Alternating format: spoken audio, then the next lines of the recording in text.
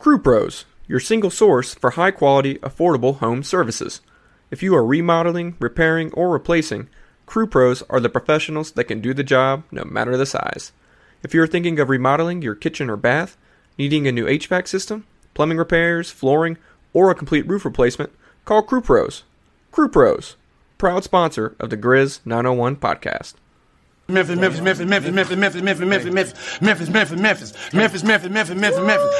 Memphis. Everywhere we go, it's Memphis. Memphis, Tennessee, the beautiful land in the world.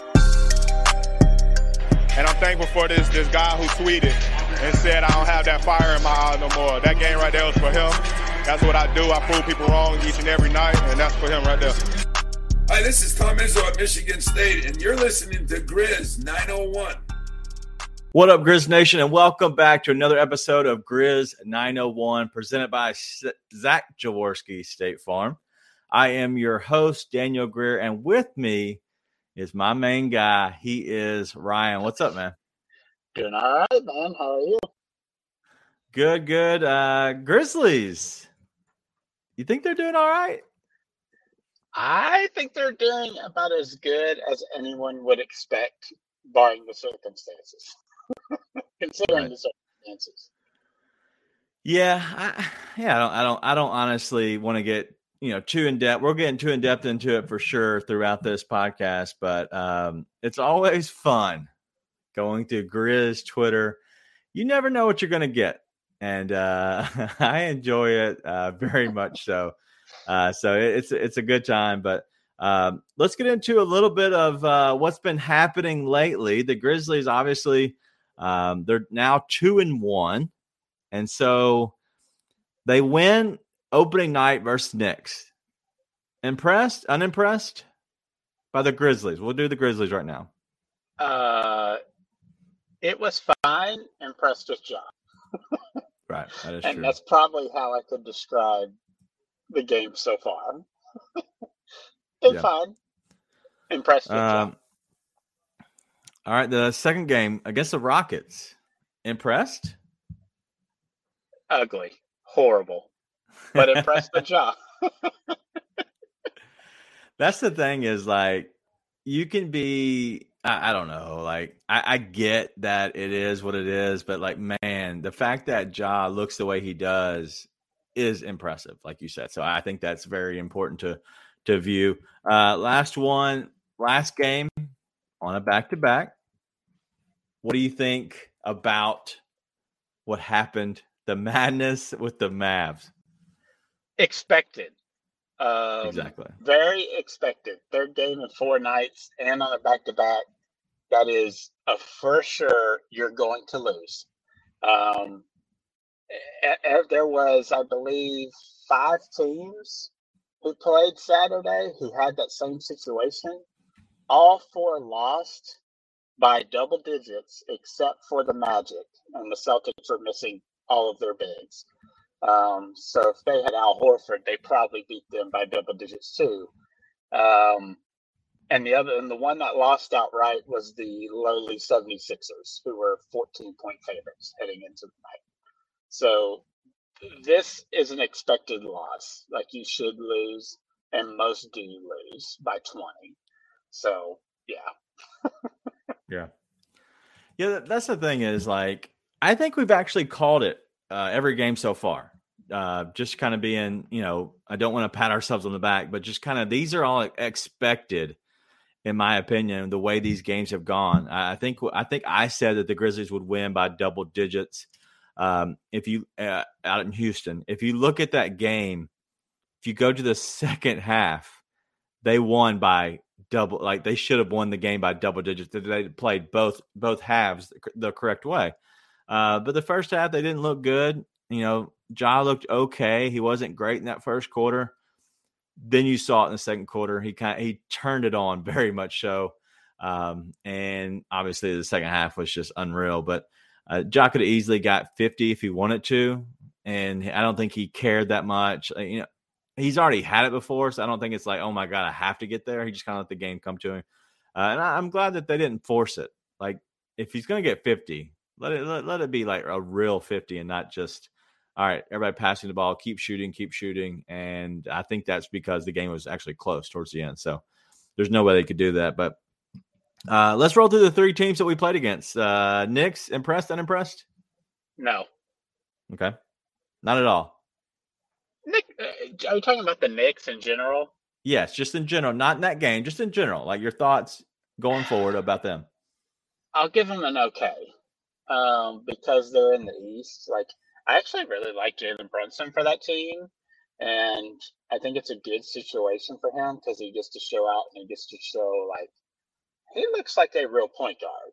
And Right. he doesn't have the speed or the flash to get by anybody, but he's just going to be really solid.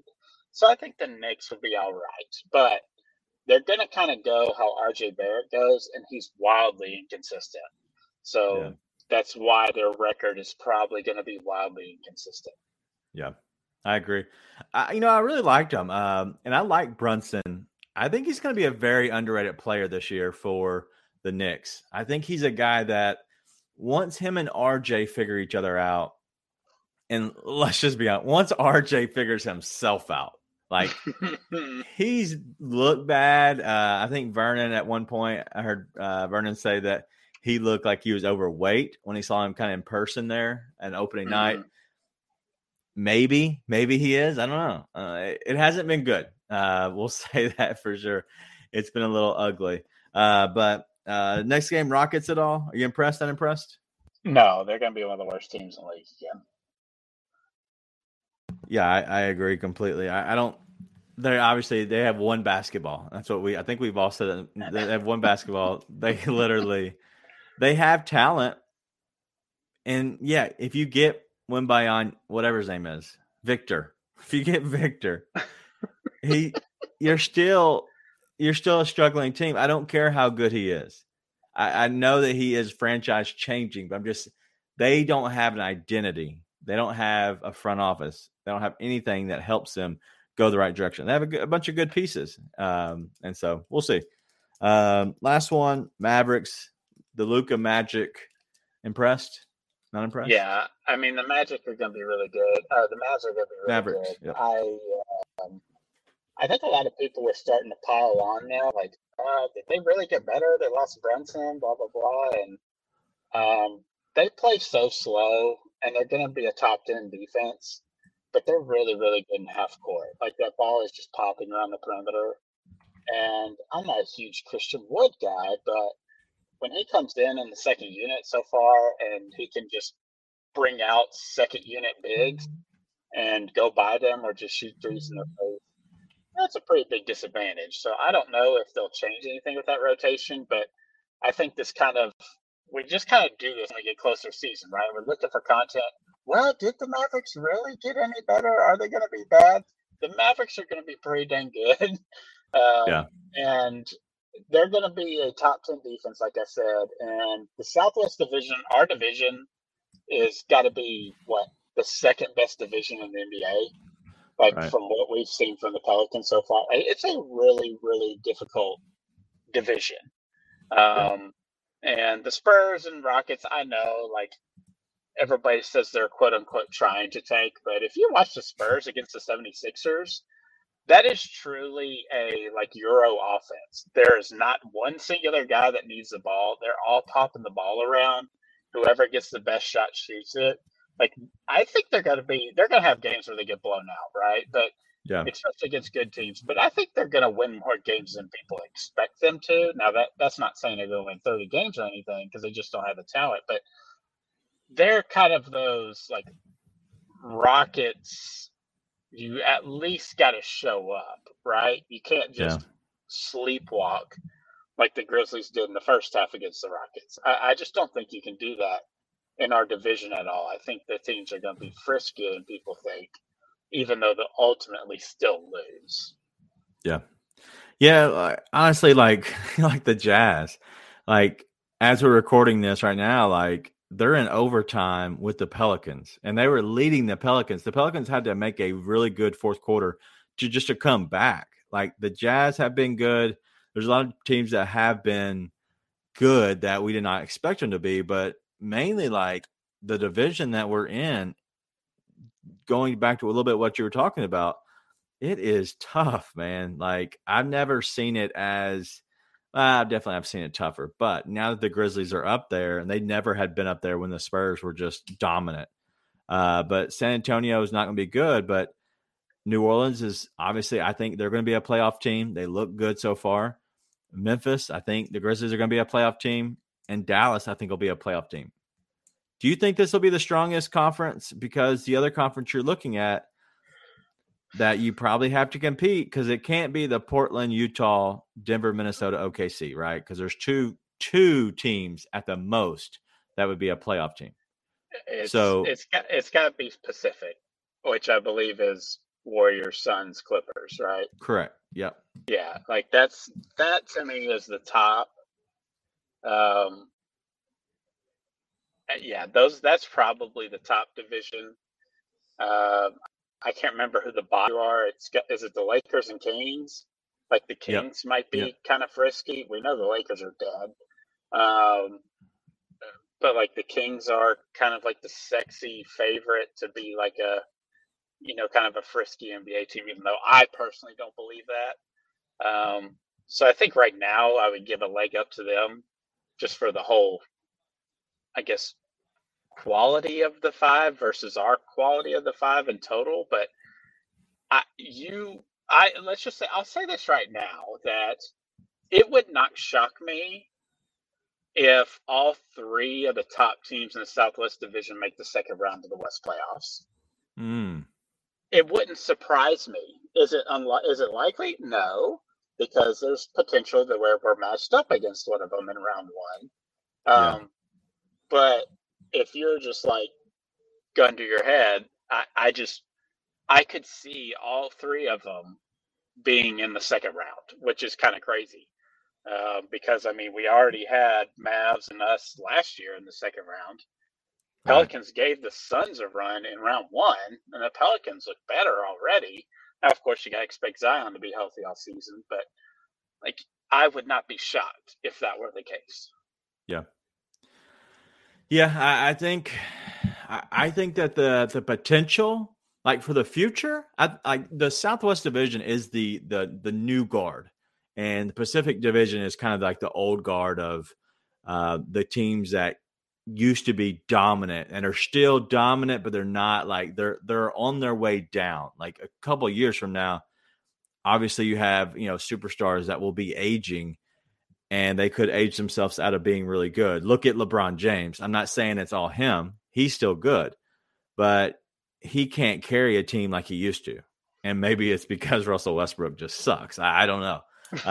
And maybe it's how they put together the entire roster. I have so much to talk about that I want to talk about on them, not on this podcast. But if you want to follow up on that story, check out Free Basketball. We'll have our podcast coming out. It'll be tomorrow as well. We don't do that one live, just the Grizz, but we do an NBA show, part of the Lead Sports Network, and it will be coming out. So check that out, because I know Ryan's the host of that show. He gives me a chance to actually go off on a little rant. I've already asked for it, so I haven't told him what I'm going to say, so I'm kind of waiting. Yeah. No, I do want to say, before we get into anything else with the Grizz, I couldn't be happier that it's 2-1 as their record, because I do think I think you could make an argument that they should be 0-3, or at least 1-2, best case scenario. So this is a dream for me, because the defense looks really bad, which is expected, right? You move out 8-year, 5-year vets, you bring in a second year and a rookie, you're missing some of your top two guys. Like, this is an expected thing. The problem that really bothers me is how those guys, even though they're younger, like they should be, more spry, kind of ready to go, how easily they get blown by. And like, it's just really one step or one crossover or one jab, and they're done. Like, they're toast. And they're either fouling or we have to rotate or something. So I don't know if you watched the opening game between the Mavs and the Suns, but Monty Williams, like, they had, I think, a half, like the Mavs were blowing them out. And we know the Suns came back and won that game. Probably shouldn't have, but they did. But they interviewed Monty Williams, like, what's going on with the defense, blah, blah, blah. And I thought he said something which isn't mind-blowing, but I think it pertains to what's going on with the Grizzlies. Is he was like, look, we can talk about scheme. I'm going to butcher the quote, so I'm not going to say quote unquote. But in essence, he was like, look, we can talk about scheme and how we're going to defend this guy, how we're going to defend that guy, how we're going to rotate, but we can't even do that right now. All we have to do is stay in front of our man. And I think the Grizzlies are, especially for the young guys, and like it looks like they're trying to run scheme. Like they're trying to be in position, they're trying to rotate, they're trying to be in the right spot. They're focusing on all this other off-ball crap instead of locking in on your man on ball. And so the defense is bad.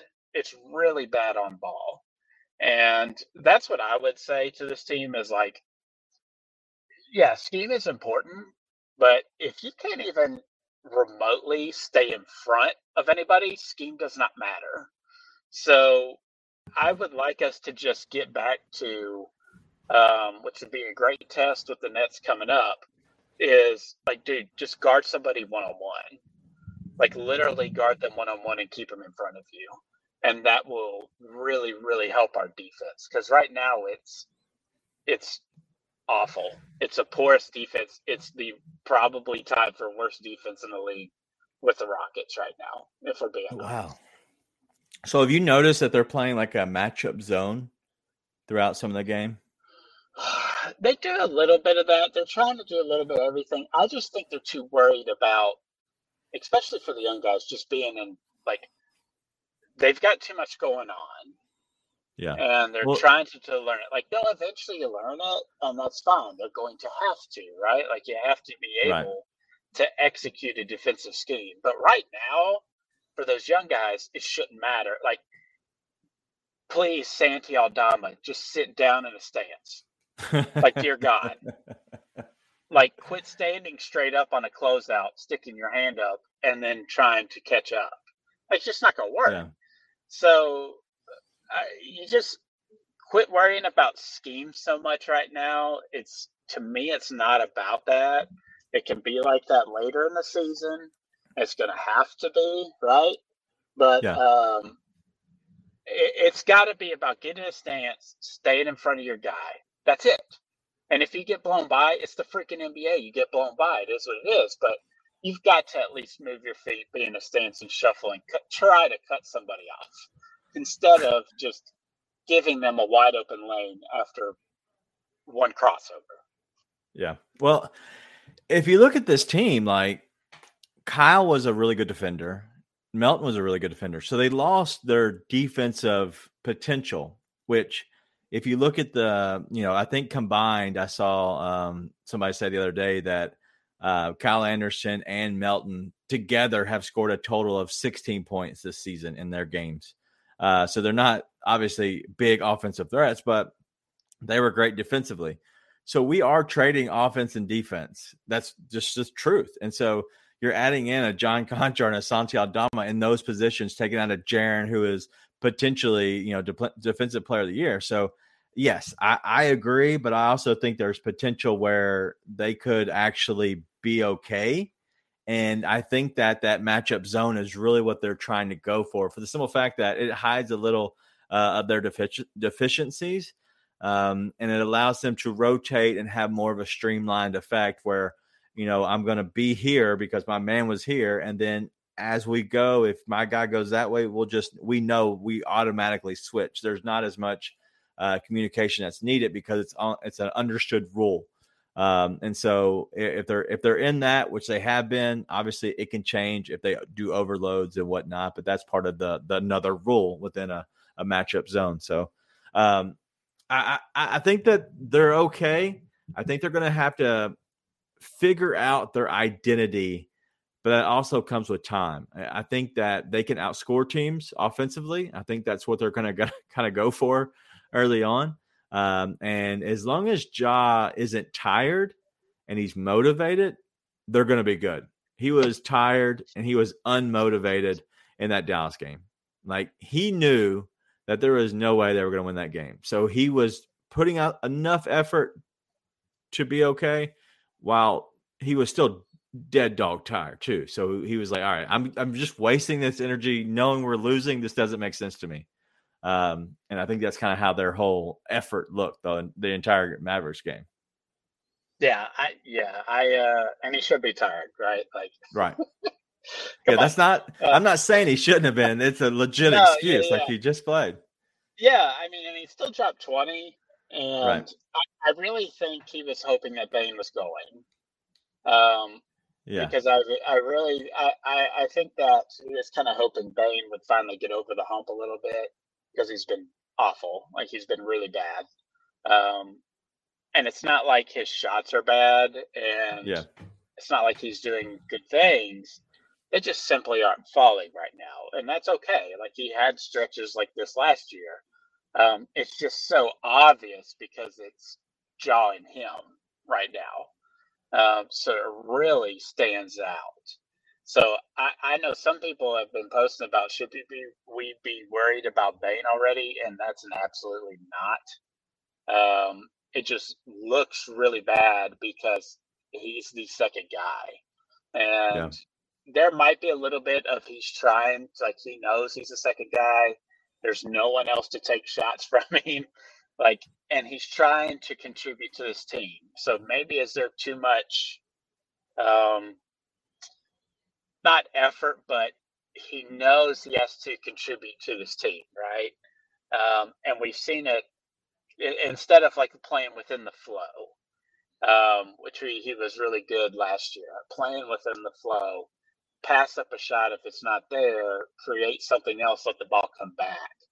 And he's searching for stuff right now instead of necessarily in the flow, which may be part of he feels the pressure of he has to contribute with Ja. And I think the key to that is you just see the difference in his first half assists versus second half assists. I don't know why he's done it all 3 games, but it's like one assist in the first half, and he's forcing not doing very well. And then in the second half, he's like, all right, let me just get back to being. He gets like 3 or 4 assists in the second half. Right. And he's getting the ball back, and they're just not falling, and it's fine. Like, it's fine. That's why I think it's great that we're 2-1. Yeah. I think it's a miracle that we're 2-1, honestly. And the only reason we're only have that one loss is because of situational. I agree. If we had 2 days rest and go against the Mavs, is the result the same? I don't know. I mean, it's definitely not 40. I think it's a lot closer games, probably within single digits. I don't know if they win, but there's a lot better effort. So the offense, like you can see, like the offense is just not great, right? Like it's 2 people, and it's obvious. Yeah. There is nothing going on besides those 2 guys. And poor Bane is running himself to death. And just trying to get open, and everyone else is just standing in the corner, or Adams is screening for those guys. And like that's just where we are right now in the offense. Like we are not going to be very good in half-court offense unless Bane is on a heater. Like it just is, or Ja keeps hitting threes like it has been. Like we're just going to be a bad half-court team right now because there is just nothing going on. You have the off-ball cutting stuff. You don't have the off-ball motion stuff. There's no one really else that I don't think this coaching staff and Taylor Jenkins trust to handle the ball past like maybe an easy closeout rotation, but there's nothing else going on.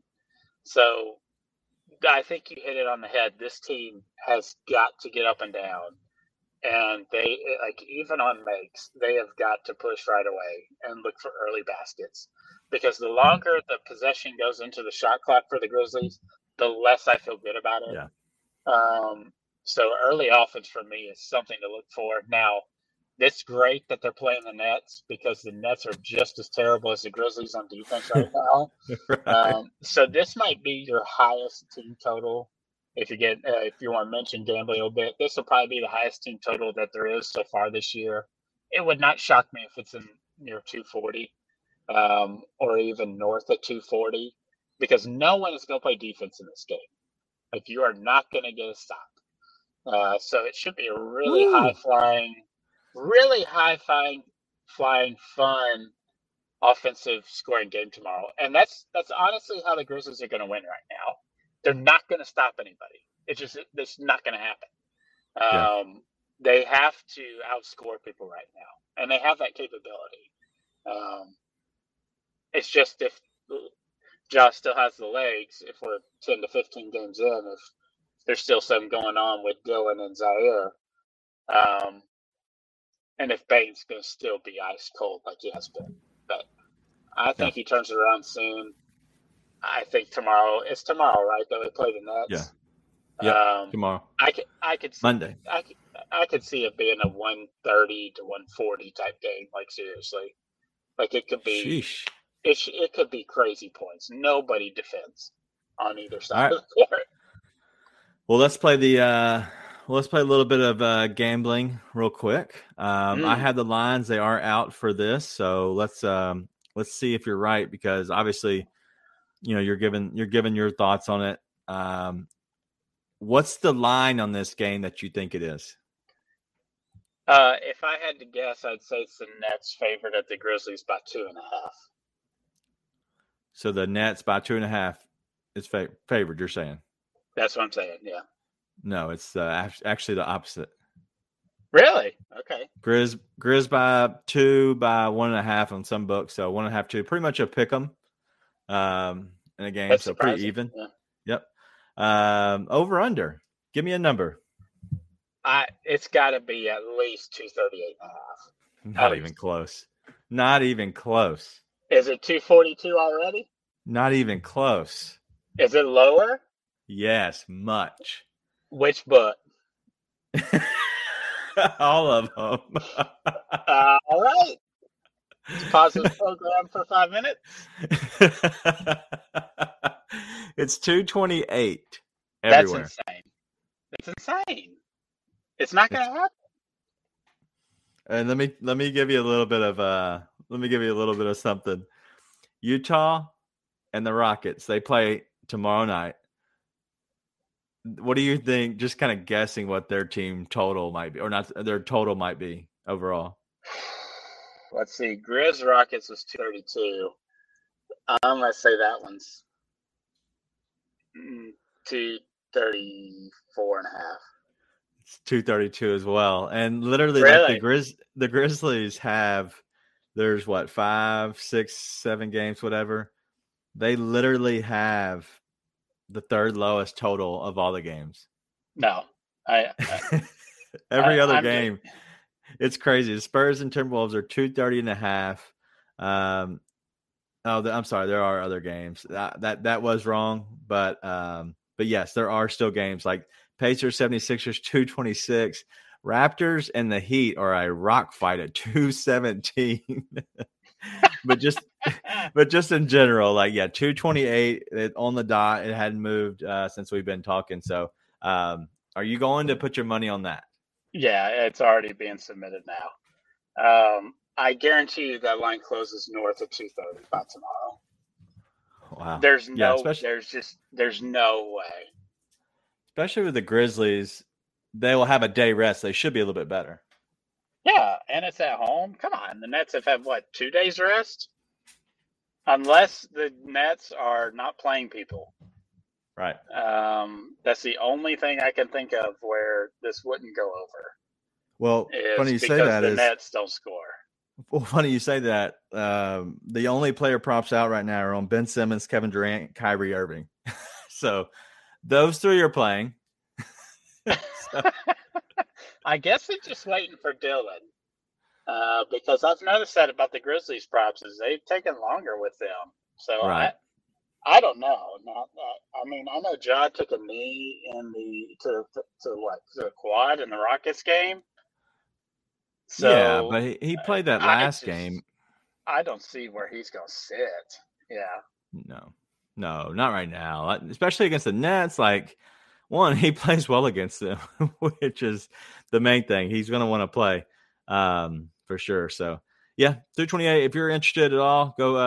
The over under is 228. So go have some fun if you're gonna bet with that. All right, from heaven. Yeah. Let's get into something that is Ryan's favorite, and it's going to be a conspiracy theory, ladies and gentlemen. This will be yours, and then what we'll do is we'll do this. We won't spend too much time on it. It's funny. I asked Nathan, who is our weekday boo, to give me a little bit of information on the Mavs and the Grizzlies, and he gave me some very good stats. So I'm going to kind of read through this a little bit. Stop me if you have something that you want to say, but it's not very long. It's just a full text, right? Nothing crazy. And I haven't heard this, right? Yes. This is very new information. I'm just curious if you think the same way, because you're very much a conspiracy theorist. But all right, so there have been 7 total Ja versus Luka matchups. All right, and the Mavs are 6-1 in those. And the reason I'm going over this because one, Mavs lead. I love the lead sports media. I love Grizz lead. We are a part of Grizz lead. Mavs lead. Trash. All right. So they just they annoyed us so bad. So this is really where all this came from, is them being so annoying during that game. All right. So the Mavs had they had 8 total days of rest in those games, on an average of 1.14 days of rest before the matchup. So 7 games, they had 8 total days of rest in between, like prior to the next game. So that means that they've had at least a day of rest for the most part, on average, for all of those games. So at least 1 day of rest. Okay. The Grizzlies, we've had 7 games as well. How many days of rest total do you think we've had? Mavericks have 8. Grizzlies have how many? 6. Oh, letting my dog out. 1 second. The Grizzlies had 4. So, are you saying half of those games they played the Mavs were on back-to-backs? That's what I'm saying. They 4 total. And that's regular season or including? Well, I guess we haven't played in the playoffs, so it has to be regular season. They haven't played in the playoffs. That's 4.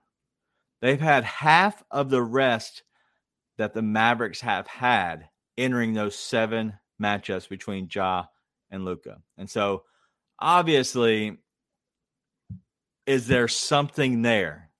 Like, when literally we've thought of playing the Mavericks last year, we played them on a second half of a back-to-back at home when they were home for 2 days, and they came and played the Grizzlies on a back-to-back last year. I remember at some point.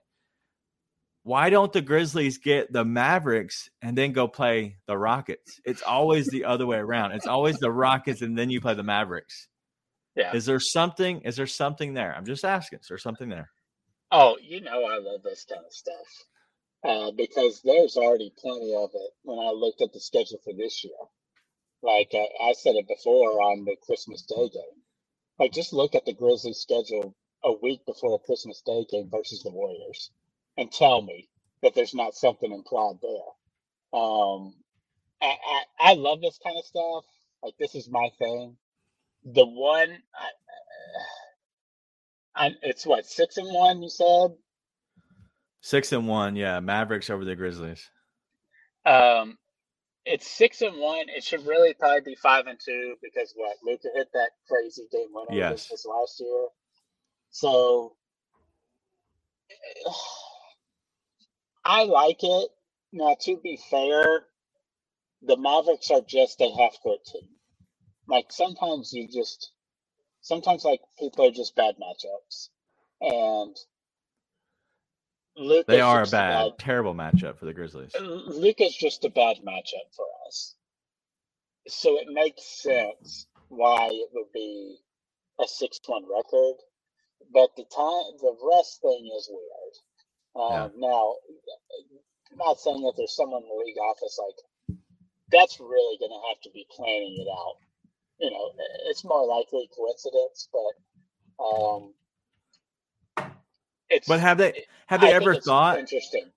Have they ever thought like, hey, maybe instead of going to Houston first and Maverick and then Dallas second, maybe we go to Dallas first?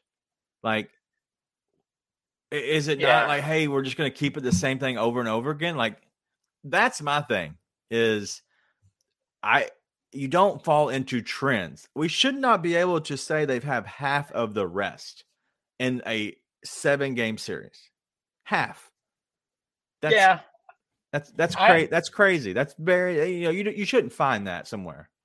Yeah. I mean, I'm sure you can find a lot of interesting trends with that, with teams going to Texas, right? Like, because usually on road trips for most teams that go to Texas, it's Dallas, Spurs, Rockets, or some combination.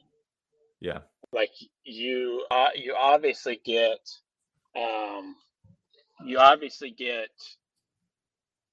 multiple trips in the same spot. That's how they do it basically for the NBA, because I guess it makes more sense. So I don't know. I like it, but I don't know if there's a big deal. There is. All right. Let's go ahead and get into these game predictions. The Grizzlies take on the New York, pretty much the New York Nets, the Brooklyn Nets, tomorrow night, 7:00. What are your thoughts on the game? I think it's going to be, like you said already, it's a little bit going to be up and down, no defense. Any advice on this game that or any matchup you're mainly looking at? I just think it's going to be up and down. Like, it's an interesting matchup because what are you going to do with Steven Adams in this game? Yeah. Because who is he going to guard, Nick Claxton or Ben Simmons? Like, I probably want him guarding Ben Simmons because Ben Simmons isn't really a threat to do anything, right? Yeah. But he can at least kind of dribble around the perimeter, set screens, handoffs, dives, can drive by Steven. So it's interesting. So maybe they like putting him on Claxton because Claxton is more of a prototypical, rim runner that Steven usually guards against. So I guess I could see that where Steven's guarding Claxton. And I'm very interested by if Dylan I think he will. Yeah. I'm not sure what's going on with that. We got another conspiracy theory? No, not another conspiracy theory. Not one that has been fleshed out, that I've worked through. But are they kind of like pushing Dylan's start date back to its like break in case emergency situation? Like if we were 0-3 right now, Dylan definitely playing tomorrow. I would say yes. Like, do they care if they go 2-2 and for another 3 days? I don't know. Like, I don't know if that's a big difference for them. I don't know if that coaching staff and front office is looking at win probability and all that kind of stuff. Like, the Grizzlies being favored at home is kind of surprising to me with what they don't have, right? Especially against the Nets with Kevin Durant, Kyrie Irving. So it's surprising that the Grizzlies are even favored to me, being down, 2 starters in Zaire. So maybe it's a win probability thing for them. Like, you know what, we have like a 54% chance of winning this. What's the probability if we bring Bucks back in this game, increase our probability by that much where we can't not bring, I know it's double negative, but can't not bring him back? Or we got 50 shot, let's just see what happens. If we lose, we're 2-2, go into the rest of the week. At least we saved him another 3 days. Now he's 100% healthy, no risk of re-injury for some reason. And we can kind of get everything back together that way. I don't know. I don't know how they're going to view that, but I definitely think we're seeing Dillon if we're 0-3 tomorrow. Yeah. The kind of fortunate start that we had is maybe keeps pushing Dillon off to make sure there's no chance of re-injury, if that makes sense. Yeah. No, it does. And I'm just kind of looking over the lineup that the Nets have been running, and it's pretty much a 9-man lineup.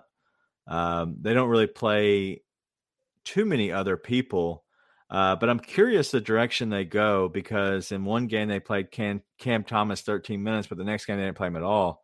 Day'Ron Sharpe, he's playing. Patty Mills is playing. First game, Markieff Morris literally played 3 minutes, but then he played 20 the next game, I believe. So I'm curious the direction they go, but looking at this, there's not really a big.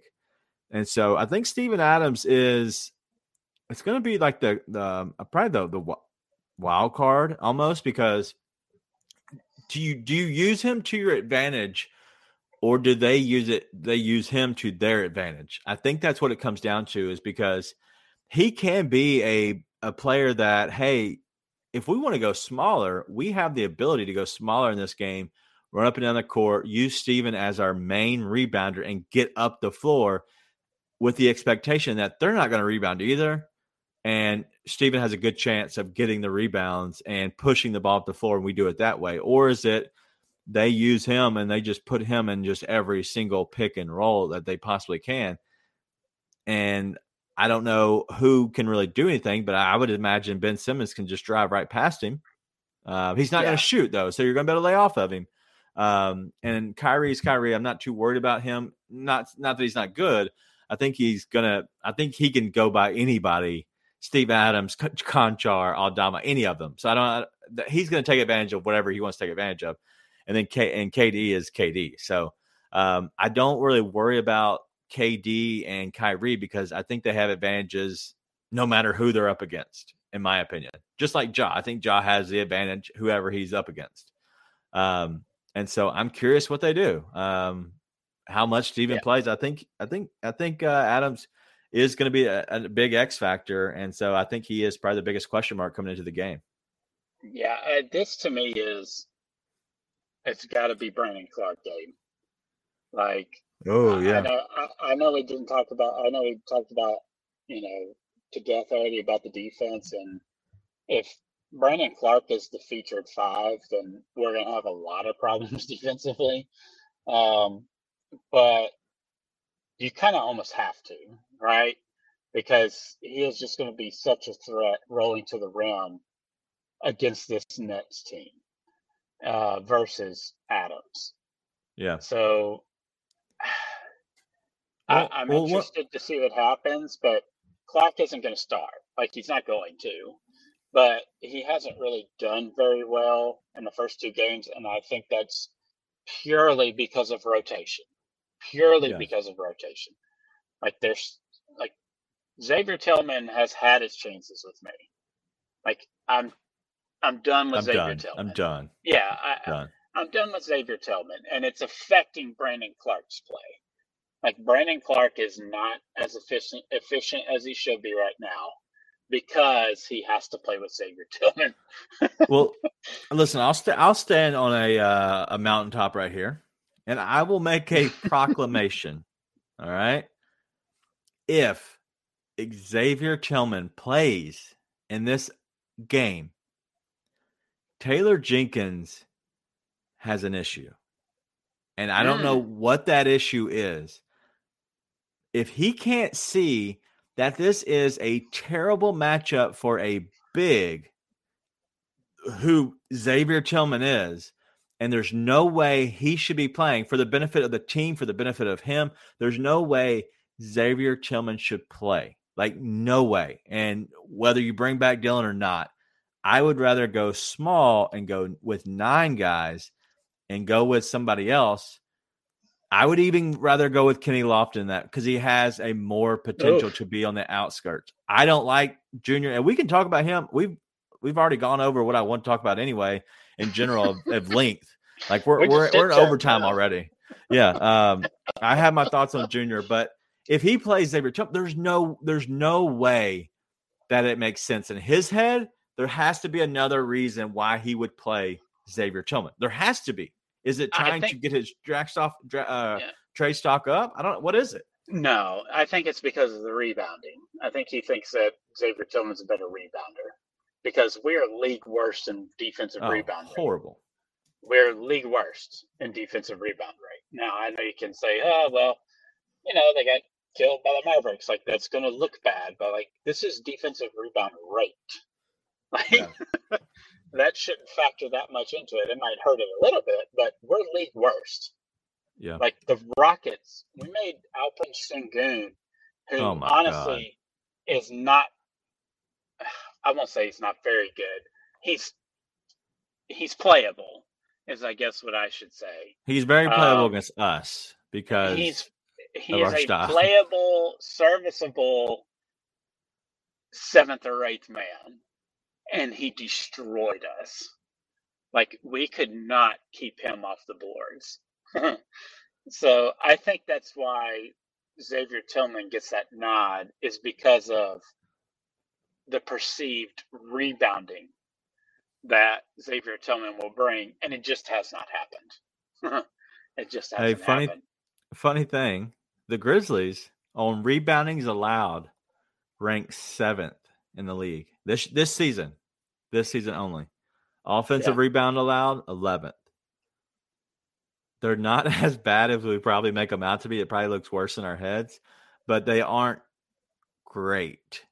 They do good at team rebounding, so it like spreads. So you can't really, there's no big number that people are putting up. Like the first game where they put up, I think Aldama, Conchar, and Adams put up 36 between them. That's what it was, but they haven't really been that since. But they're getting still 5 rebounds. I want to say Adams has got 9 every game this year. They're doing enough, but it's just like team rebounding. Bane's been a much better rebounder this year. I don't know. It's going to be a different game, but very much a game that I think that the Grizzlies have a chance to really win. And like you said, or like I said, Adams is going to be an X factor. And I go back to the first game of the season, the Pelicans and the Nets. JV played 27 minutes. They beat them by 22. He was plus 28. I kind of look at comparables a little bit and how he did. He had 13 rebounds. Looks like he played a lot of the game, 15 points. It was a good JV game. And so I'm curious. He played on average what everybody else played as starter. So it looks like he played normal rotation, normal minutes, and they just blew him out. I wonder if going big against them affects them, because if you see the next game, a team that's not big, a team that went small, because that's big as they can get, is the Toronto Raptors. The Nets beat them. Now, granted, they were at home, and the first game was on the road, and that was their home opener. I don't know if any of that plays a factor into it or not, but just I look at the two different teams. One has Scotty Barnes as their big. One has JV. And I might go back and watch a little bit more of that game to get a better feel on my side of betting in life, but also to kind of see maybe how they matched up against using JV, because JV is, I think, in my opinion, worse than Adams as a defender.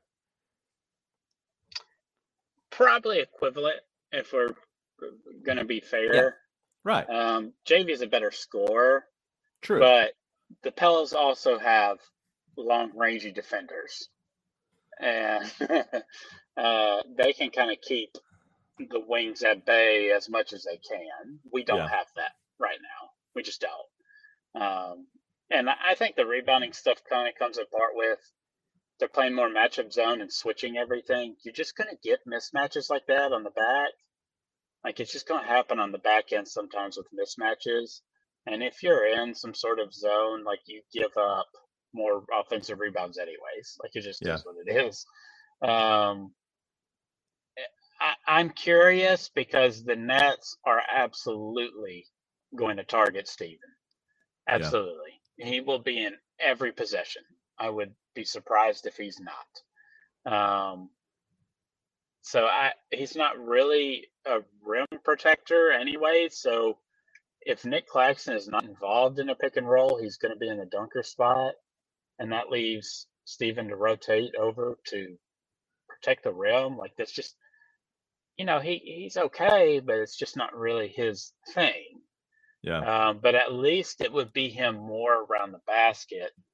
Like, I think it's a mistake for the Nets if Adams is around the basket.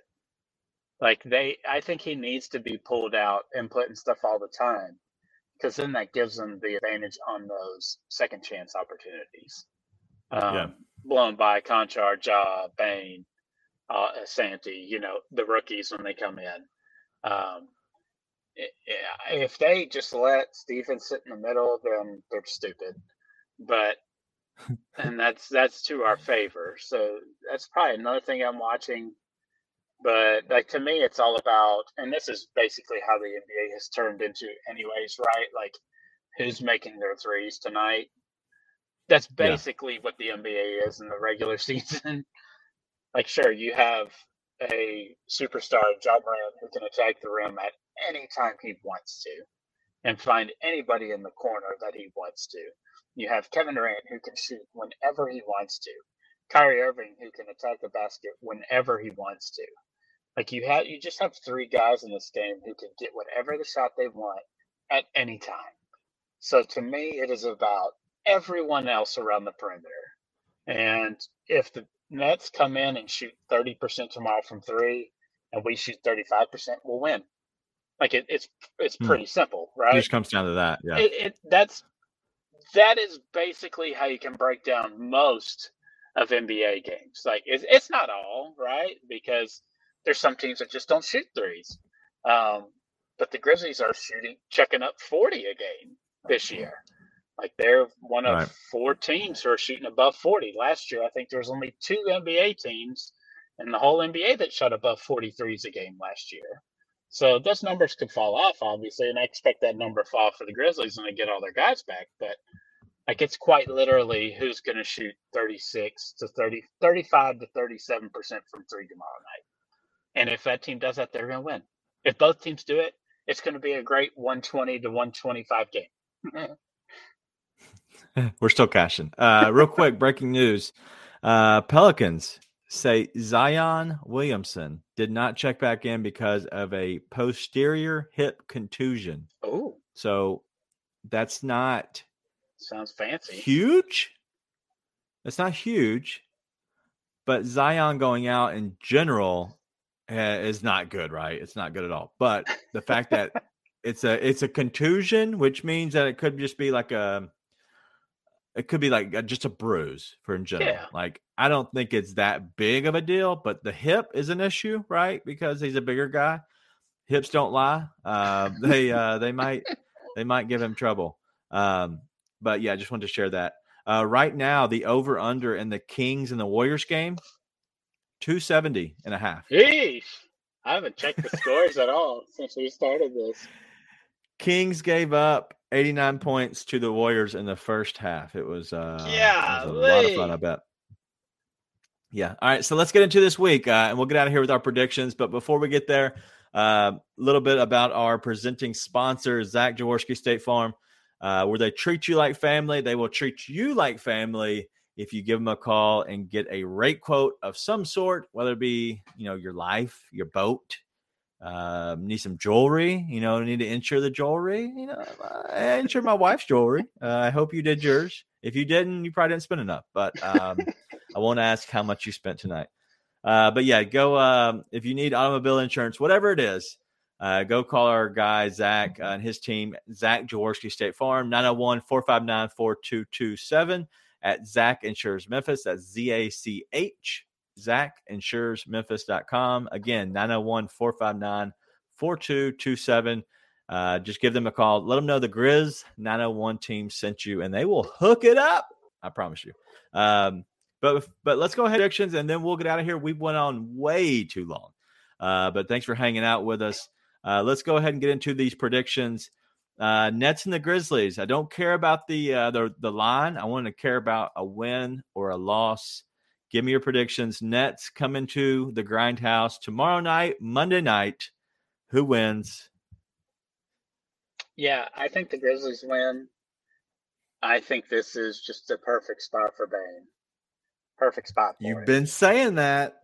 I've been saying that, and I know it, but there is not a worse defense to get right against than this Nets team. And, like, they're not going to chase Bane. Like, it's very easy to know what the Grizzlies are going to do, but it's still not easy to chase him. And Right. are they going to put Ben Simmons on him? I That's wouldn't what think so. Well, they have Royce But O'Neal, who it's isn't probably a bad Royce. defender. He's not a bad defender, but he's older, and Right. Bane has cooked him before. So, to me, this is a great spot for him. Because even if it's an Adam screen and Nick Claxton is the one showing on Bane can go by him, and then who's on the back line? Like, it's Kevin Durant. And if Kevin's not in, it's who? Yeah. Seth Curry? I Well, don't even know if he's Seth not playing Curry's going to play, but like Joe Harris is probably not going to be in there. He is. So, he's come off the bench now. Okay, Joe Harris is going to be back. I wasn't sure if he was playing yet or not. But he's coming off the bench, and they have Markieff Morris. They have Patty Mills. They have Joe coming off the bench, and then Day'Ron Sharpe. That's their main 9 that they played with a lot. They could probably go either direction, but I don't think. I think the Grizzlies outsize them in most of the other areas. I think the Grizzlies could go a little bit bigger in this game and kind of take it at them, because there's nobody going to challenge Ja at the rim. Nobody. Like, they have nobody to defend the rim. And so I'm curious of what happens. So, I think this is a big game for Ja. I really do. Agreed. I think it's a good game for Bane if Dillon comes back. I think Dillon, because then your best defender is Bane, realistically, on the court if Dillon's not there. And that's why Bane had to play against Luka, and he is no match for Luka. There not many people are, but he's no match for Luka. So that's been the other thing is I look at it as Bane. He's been struggling because he's having to play a more defensive role in this team, and that's not his. That shouldn't be his role. His role is to score 25 points, hammer some threes. But his 3 hasn't looked good, but eventually it will fall. When it falls, you better get on board because dude's going to take off.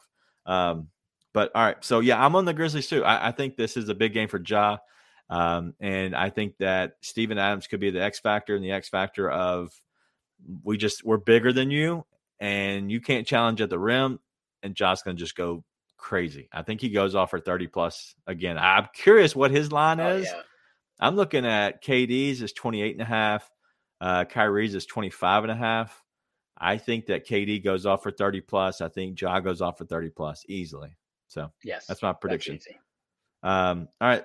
The Grizzlies, after they play on Monday night, they again get 2 days off, and then they go out to, I promise you, it will be a high scoring game. And if it's on anything, if it's 2:30 or less, I'm hammering.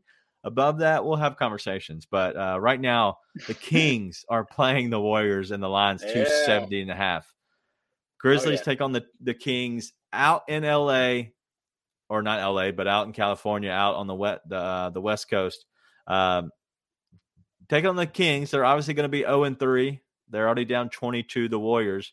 What do you think happens in that game? Yeah, I agree. It's an up and down game too. It's not going to be pretty. De'Aaron Fox always murders us. The Sabonis matchup is very interesting to me because he could have a pretty big game potentially. Just like Sengun. Yeah, but and he's better. Right. But I'm not I like Kevin Huerter, but I'm not a huge Monk guy. Okay. But I think Keegan Murray could actually have a really nice game against us, even though he is a rookie. Like, he just looks like he's been playing for a couple years already. Like, he's just a seasoned vet kind of feel. Like, he's not flashy. He's just solid. I think the Grizzlies win that one too. And I know I'm being high because usually I would be pessimistic on the under stuff. Like I was in everything for the Mavs game, as you know. Yeah. I try to stay realistic in that spot, but I just don't think the Kings are as advertised. Like people are like, oh, they're going to be frisky. They might make the play-in. Like they might because everybody else sucks. But I don't think I just don't think they're that much above them, right? Like the sucky teams. Like I just don't think they're that great. So I think the Grizzlies can win, and I think they're going to win. And if we, by the Kings after the Kings game, if we're what is that 4-1? Oh my God! Yeah, what a gift. It's probably more realistic that we're 3-2, 2-3 at worst, but 4-1 would be amazing. Yeah, no, I agree. 4-1 would be amazing. Last one. This is a game that is on Saturday, so you will not be back here recording before then. The Grizzlies are then going to go on a, I guess, 2-game little mini series with the Jazz, both there. They play them on Saturday, and then they have a day off in Utah, which I would imagine the guys aren't going to leave, so they're not going to have much to do. So they should be good to go for that game again Monday with a game off in Utah. Hopefully they don't get lost in the snow. But you have them taking on the Jazz, and we have 2 games. So let's just talk about the first one. You're going to have a day of rest going into Utah. So what do you think about that game, first game against Utah? Yeah, regardless, I think they're going to split. So I don't know if it's the first or the second one, but they're going to win one, they're going to lose one. Okay. Typically, I would say they win the first one, lose the second one. Yeah. But they could lose that first one, win the second one. I think they're definitely splitting for sure. Unless Danny Ainge is already like pissed off that they're 3-1 or whatever, and is like, nope. Hard minutes restriction on Mike Conley and Colin Sexton, and no Larry Markkinen. But like they've been a competent team, and there's pace with that team, and they pass the ball. It's right. It's not one of those one-man show teams, and it surprises people. That's why I'm surprised people thought the Jazz are going to be that bad. Because all those pieces are just like connective pieces. There's not like an alpha amongst that group, but they can catch anybody on any given night because it could be 3 or 4 of them that pitch in on any night. But throughout the season, it kind of sucks that we're getting that early in the season. Yeah, because especially with the way we are with health-wise right now, if we're at full strength, no problem. We're blowing them out both games. Maybe blowing us out too far, but we win both games. I would love to have this 2-game stretch against them in March, because they're not going to be anywhere near to what they are right now in March. Yeah. Well, I look at the times of the game. So the Sacramento game's at 9:00, but you look at the Utah game. The Utah game's at 8:00 Central. So they're saying like, hey, we want to grab all the Memphis viewers that we can. Because normally West Coast are like at 9:30. Who cares? Like we want the West Coast viewing. With Utah, they're like, let's see if we can get some of that East Coast, some of that Memphis viewers. All right, I'm going to ask you a few questions. We're getting out of here. This is just a record. Obviously, the Grizzlies are playing 7 games in the month of October. We're about to finish up, and so right now we're already 2-1. We're entering into the Nets game Monday. The Grizzlies finish 4-3. What grade school letter grade are you giving that for the month of October? Considering the roster, if it stays exactly the same, an A. Wow. Okay. I will. All right. Because to go past, like, I know I am higher on their record for what they probably in reality are right now, but I believe in Ja's star power and his ability to just win games that they shouldn't, or at least be in games that they shouldn't. And I think Bane's going to get right very soon. And you also have Dillon coming back. But I do think the Grizz fans should be prepared to have like a Boston Celtics-esque start to a regular season. Like the Celtics last year, they started out 24-25 or 25-22, and everybody's like, "What is going on with the Celtics?" And then they just ran off on people for the final 34 games or whatever it was. Right. Like, yeah, but the Grizzlies' schedule is tough. That's why I'm saying after Christmas. That's why I'm saying it would not surprise me if we are right around 500 and everybody's writing us off. Oh, I guess it was this 1 year wonder. Blah blah blah. Yeah. You're gonna get all that crap. Like, it's gonna happen. Okay. And it would not surprise me if we're at 500 or a little above, little below, and then we just have that kind of run like the Celtics do. We get Triple J back. Everybody's healthy. Zaire's okay. Dylan's okay. Maybe we make a move or two. Who knows? This is really valuable time for the younger guys, for the second unit, and we're just clicking come January, come the new year, and we just run off on people. So I think that's how this season could go. So I don't want people to jump ship, even though I'm higher on what they probably are right now. I think by the end of the season, it's still a 45-plus win team to me. Like, even if it's 20 to, they're 20-22 after 42 games. Yeah. Like, the final 40, like, they can go 30-10. Like, it's possible. Yeah. Are you freaking out if they're 3-4? No, I'm not freaking out. Okay. Cool. All right. Well, that's all we got. I know we went long tonight, but we kind of had some good stuff to talk about and kind of had more time to kind of do that. So that's why this one's a little bit longer, a little over an hour. So I hope you enjoyed it. We didn't even get into junior conversation. We're going to have to hold that one to another day. I have my thoughts on it. I've spoken my thoughts. If you want my thoughts, you can go probably find them somewhere on my Twitter account. And I just think everybody needs to understand that the people up top are making the decisions, and they've made some really good decisions so far with the fact of drafting him in general. Give the guy some time. He's not in the best basketball shape. Not that he's like runs up and down the court and he's winded and whatever. Maybe he is. I don't know. But like, he needs to get his body right to be an NBA player. Like, you have to get yourself to the point where you can be a real NBA player. And so just give him some time. He's still young. He's still probably got some baby fat in there somewhere that he'll probably let go. But let's look up and, maybe next year, 2 years from now. And when you can really hone in his offensive skill set, that's really what makes the difference. Is if you can hone in a player's best attributes and make him who he is, I think that's really what it's all about. Ryan, anything else? Go ahead. Yeah. To add on to that, it's not because of quote unquote politics of the team. Don't be a moron. Like, it's not because of politics. Quit being stupid. Well, the kid is just not ready. Jumped 4 times in 8 minutes. It's just too fast for him right now. It is way too fast. You want to talk about bad defense? Oh my God. All right. We can't get into it yet.